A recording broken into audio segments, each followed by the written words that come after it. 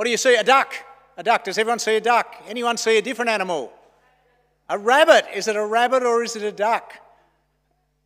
That's, do you like ice cream or chocolate sort of question, isn't it? Who sees the rabbit straight away when they look at it? Put your hand up, yep. Who saw the duck sort of first? Oh, there's a husband and wife in dispute at the back there. It's both, of course, isn't it? It's an illusion. It's deliberately crafted to have both a duck and a rabbit visible to our eyes. I was doing some reading over summer, and there's a pluralist and a couple of prominent pluralists, those that believe that all roads lead to God and there's no ultimate truth in any one religion, who use this image quite cleverly to argue that what you're looking at is just culture, that a religion is like that picture. It doesn't really matter if you see a duck or a rabbit, it's all the same, it's all leading to the same destination, the same place, the same person that is God. That God is the ultimate reality, and there is no ultimate reality or truth in any one particular religion. Doesn't matter if you worship Allah or Ganesh or Brahman or Jesus. At the end of the day, it's just our culturally influenced pathway towards God. It sounds so inclusive. It sounds so tolerant. And yet I want to argue it's actually quite arrogant. You see, a couple of things I want to say about the pluralists and their argument, which sounds so clever, so tolerant, but I would argue is actually arrogant. The first one is they're using an illusion as their supporting argument. It's not actually a picture of just a rabbit. It's not a picture of just a duck. It's both deliberately combined by someone who's created it to trick us, to play a game with us. And it's a fun game, isn't it? The other thing, and this is worse, I think, this is where the arrogance lies, is the pluralists make up less than 1% of the world's population. Less than 1%, in fact, a tiny fraction of 1% of the world's population are people who believe that there is a God and that all religions lead to that God and there are no ultimate truth in any one religion. So that's 1% are right, and 95% of this world's population, if you take out the tiny percentage that are atheists and agnostic, 95% of this world follow one of the great world religions. And the pluralists have said, actually, we have the truth, you have no truth. You've sort of got a pathway that's been influenced by culture, but we know the ultimate truth, you don't. It's quite arrogant. It actually says that the very central and core things that we hold as Christians are completely untrue. And it says that of every other major faith. So there's an arrogance that sort of hides underneath this pluralist narrative. And Psalm 96 will have none of it. As we explore Psalm 96, we're going to see that to God only belongs glory. That all the other gods and idols are nothing. That Yahweh, the Lord, is the only one, as he's revealed to us in the Bible, and then in the New Testament through his son Jesus, is the only one worthy of our worship and adoration. Let's think about God's glory for a moment as we see it in this psalm. From verse 4, in the middle of our psalm, we read, "For great is the Lord, and most worthy of praise. He is to be feared above all gods. For all the gods of the nations are idols. But the Lord made the heavens. Splendour and majesty are before him. Strength and glory are in his sanctuary." In the middle of the psalm, there's a comparison between Yahweh, the Lord, Yahweh being the name that was given to Moses at the burning bush, when Moses said, "Well, who do I say you are? What's your name? What will I tell Pharaoh?" And he said, "Yahweh." It means in English, the Lord. So there's a comparison between God, the Lord, and the gods of the nations. Let's have a look at that comparison. Firstly, God. What do we learn from this section of the psalm about God? There's 4 descriptors of God. He is great. He's worthy of praise. He's to be feared. And most importantly, in this psalm, he's the creator of all that there is, this universe's creator. And so we read, because he created all that there is, everything should give him glory. To him only belongs splendour and majesty and strength and glory. It's an impressive list of descriptors of God and responses that are called for, that should be given to God. Well, how do the gods of the nations fare as we make this comparison? They only get one descriptor. The gods of the nations are idols. That's all they get. The gods of the nations are idols. The word literally means nothing, nothings. The gods of the nations are nothing. In Isaiah 44, we read of God mocking the idols of the nations. And in the middle of that chapter, Isaiah 44, God is saying, how ridiculous is this? A man chops down a tree, and he chops up that tree, and he uses some of the same tree, the same wood from that tree, to make his fire to cook his dinner. And then after dinner, he gets another bit of the tree, he fashions it into some sort of godlike looking stick figure, and he bows down and worships it. The same piece of wood, the same tree, gets fire to cook his dinner and suddenly is worthy of his worship. And God, in Psalm 44, mocks the foolishness of the person who does that. God says these idols, the idols of the nations in Isaiah 44, they know nothing, God says. They see nothing. They understand nothing. They are nothing, God says. We get the same idea in Paul's writing to the church at Corinth in 1 Corinthians. Paul says in chapter 8, we know that an idol is nothing. We know that an idol is nothing at all in the world and that there is no God but one. And so our psalm, Paul in the New Testament, and God himself in Isaiah teach the same thing. Only God is glorious, worthy of our worship and adoration.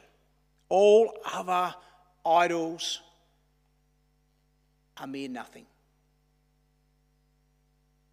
Well, you might say, I can see how that applies, Scott, to Hinduism with its many gods, maybe to the animistic religions of the primitive tribes. But what of Islam and Judaism? Don't they share the same God of the Old Testament with us? And there's an element of truth to that question. But you see, since the birth, life and death and resurrection of Jesus, we understand the God of the Old Testament through the God revealer, Jesus. Jesus came and was given at his birth the name Emmanuel. God is with us. And God said to hear him was to hear God, to see him was to see God. God said that he never taught anything that it wasn't revealed to him by his Father.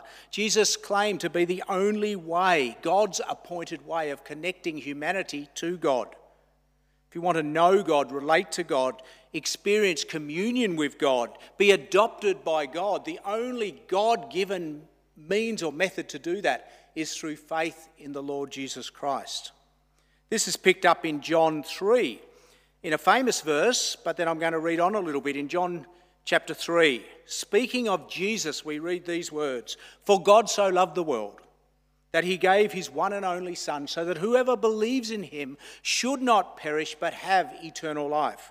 That's the bit we know so well. But it continues, "For God did not send his Son into the world to condemn the world, but to save the world through him," through Jesus. "Whoever believes in him," that is Jesus, "whoever believes in Jesus is not condemned. But whoever does not believe stands condemned already, because they have not believed in the name of God's one and only Son." And then later in the chapter, picking up at verse 35 of John 3, "The Father loves the Son and has placed everything in his hands. Whoever believes in the Son has eternal life, but whoever rejects the Son will not see life, for God's wrath remains on them. Judaism and Islam reject Jesus as the unique Son of God and the connection point between people and God. If we want to know Jesus, if we want to know God the Father, we can only do that through Jesus. It sounds harsh, doesn't it? It sounds like I'm preaching a very exclusive message today. But before you judge me, or perhaps judge the God that I'm talking about, let's press on and look at the other aspects of the psalm, because they will reveal to us God's heart for the nations, God's desire to draw the people of the nations to himself. Let's look at the call from God to the nations for a universal response. Verse 7.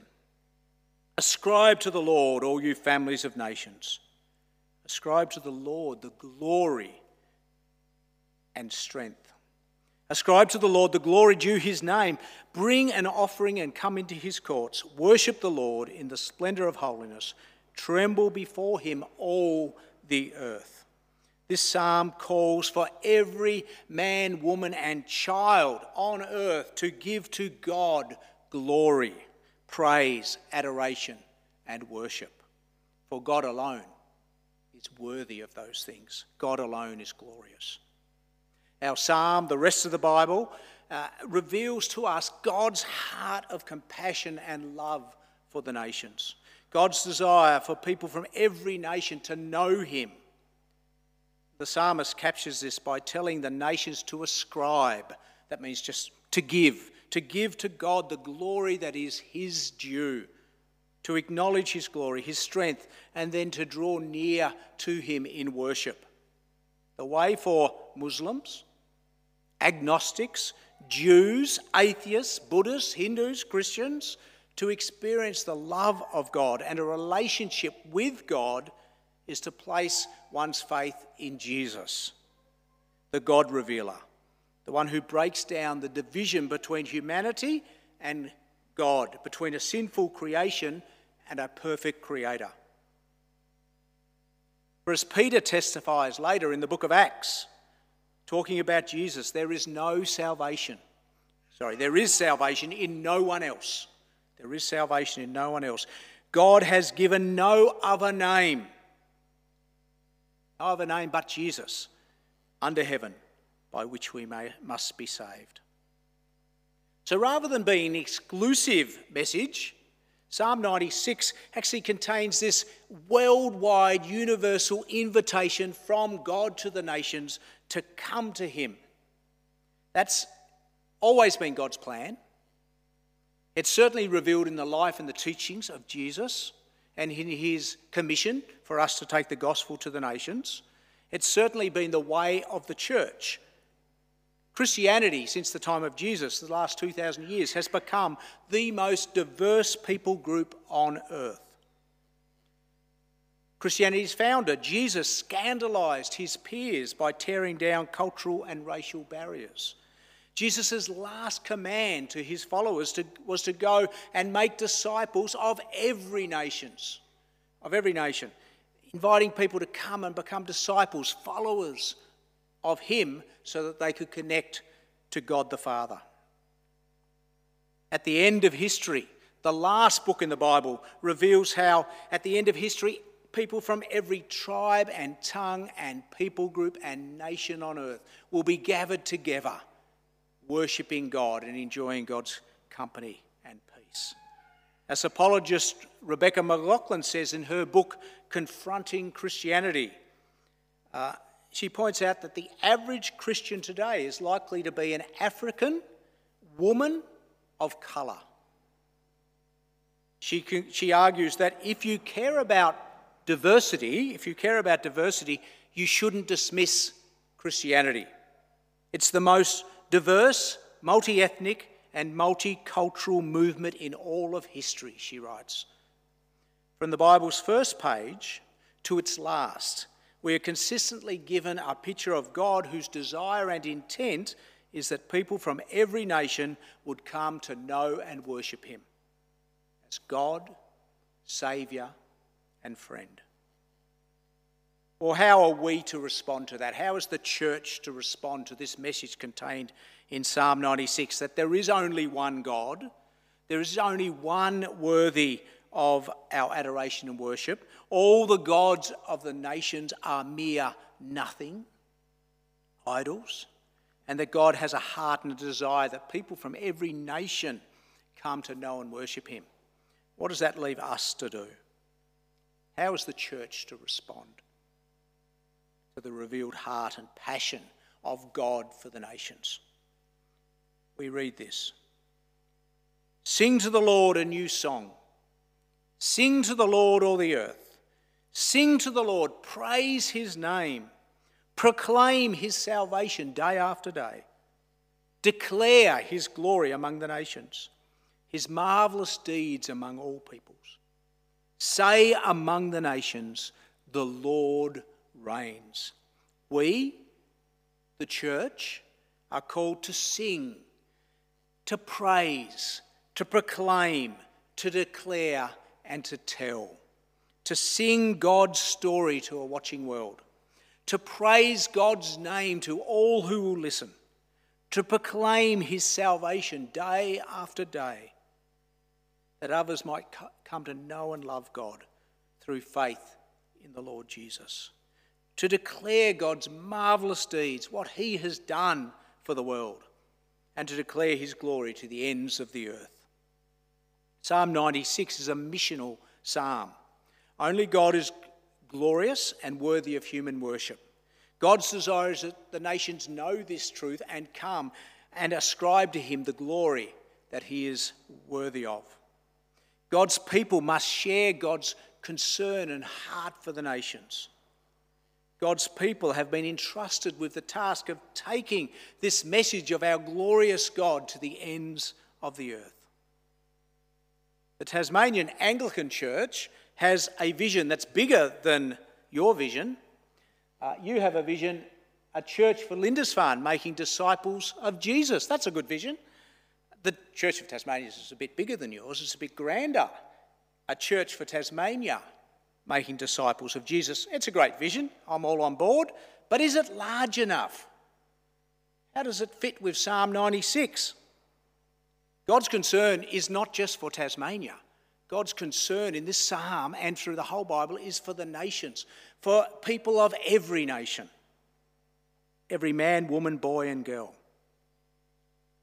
This church is to have a heart for and a special ministry to the people of Lindisfarne and the surrounding suburbs, that people might come to hear the story of Jesus and be connected to the God that is worthy of their adoration and worship.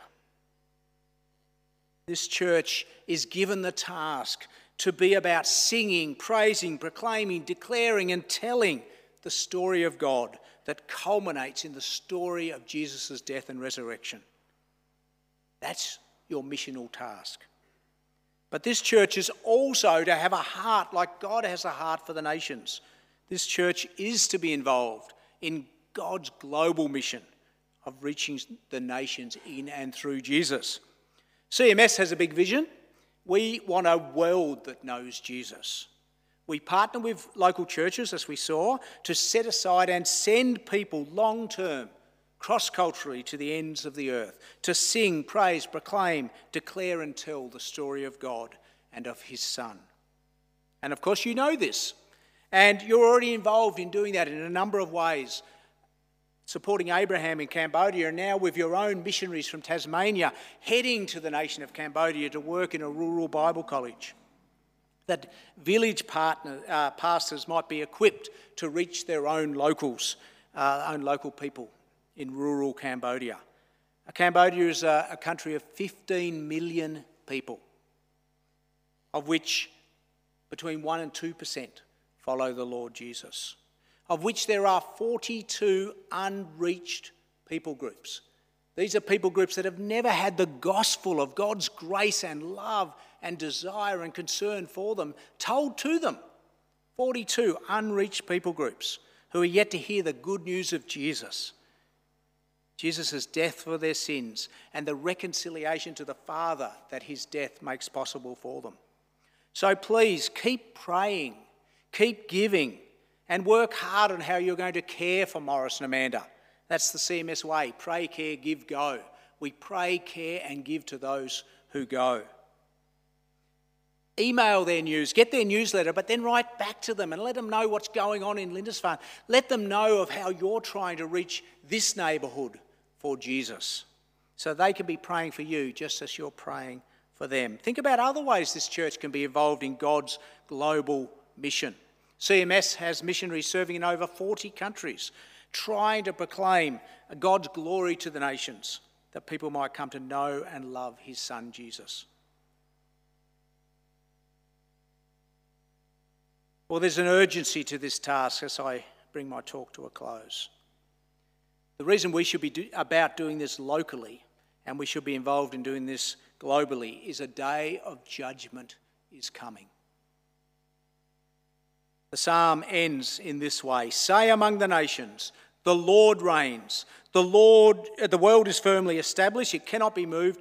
He, God, will judge the peoples with equity. Let the heavens rejoice," and lots of praise. And then picking up at verse 13, "Let all creation rejoice before the Lord, for he comes. He comes to judge the earth. He will judge the world in righteousness and the people in his faithfulness." God in Jesus has provided the nations and their peoples with all that they need to know God and to be adopted into God's universal family. Our task is to daily be telling God's story in the sure and certain knowledge that one day God will judge the people of this earth by how they respond to that message, the message of God's Son. Let's pray. Heavenly Father, may this week, month and year, and every year find us boldly, confidently and joyously singing of and proclaiming your glory, your wonderful deeds, and the salvation and eternal life you offer us in your Son, Jesus. Amen.